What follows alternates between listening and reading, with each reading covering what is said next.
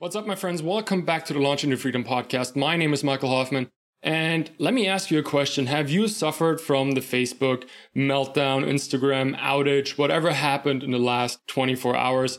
Let me bring you up to speed if you are not on the internet. Facebook was down for a solid 12 hours yesterday, and that's why I want to take the opportunity today on today's episode to talk about how to diversify your marketing efforts. So let's roll the theme song and dive right in. You sometimes wonder how other experts online always almost effortlessly create six-figure launches, although you have way more knowledge, expertise, and grit, and all you hear on your launch day is crickets? In today's fast-paced society, outdated strategies like launch and they will buy don't really work anymore. Attention is the ultimate instrument of power and leverage online. More often than not, it's not the most talented or the hardest worker who stands out. It's the loudest, the one who can create the most attention who wins the game online. We are the agents of change who learned the proven pre-launch strategies used by the biggest companies in the world to build deep connections and create lasting freedom for ourselves and our audiences. My name is Michael Hoffman, and you're listening to Launch into Freedom.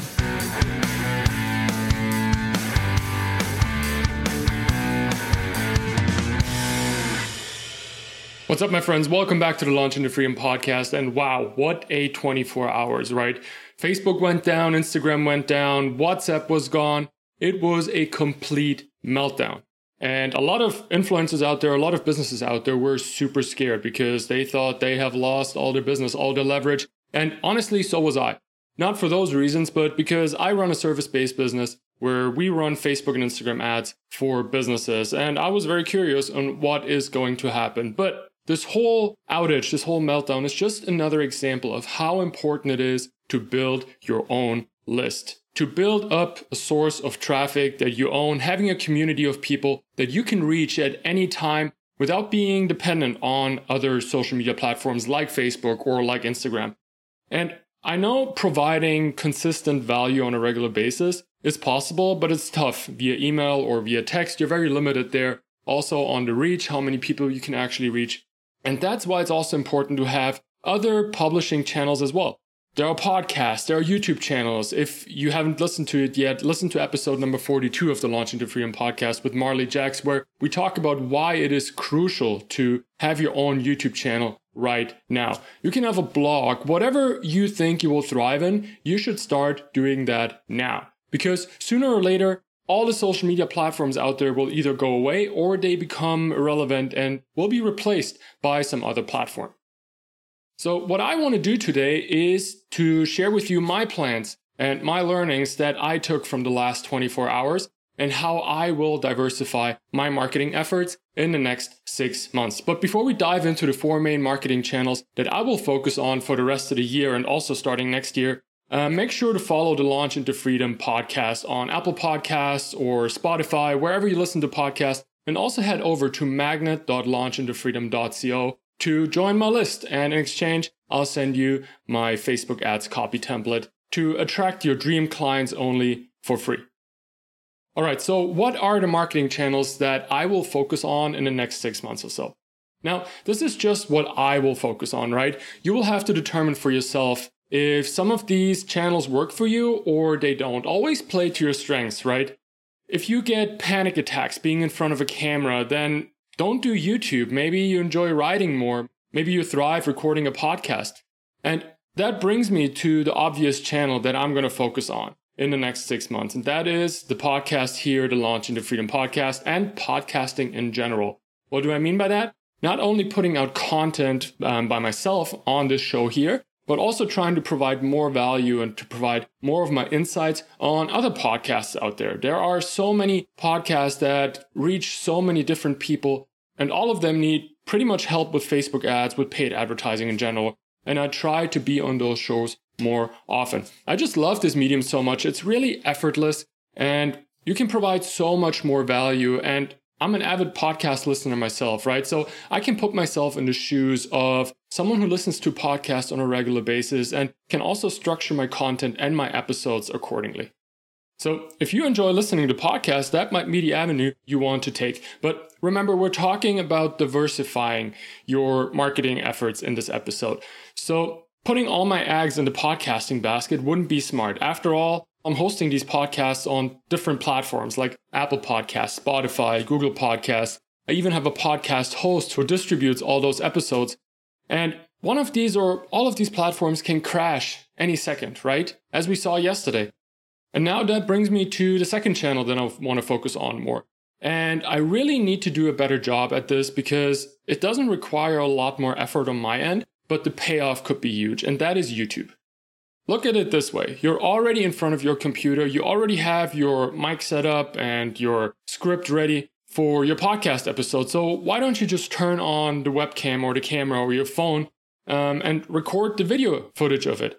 That way you'll have a video episode you could post on YouTube, and you also have the audio episode you can then distribute to all the different podcasting platforms. In fact, that's what I'm doing like right now. If you're watching this on YouTube, welcome for the first time to this channel for the first Launch into Freedom episode. And if you're listening to the podcast, this is an example how you could leverage the video content that you produce to then share it onto your podcast.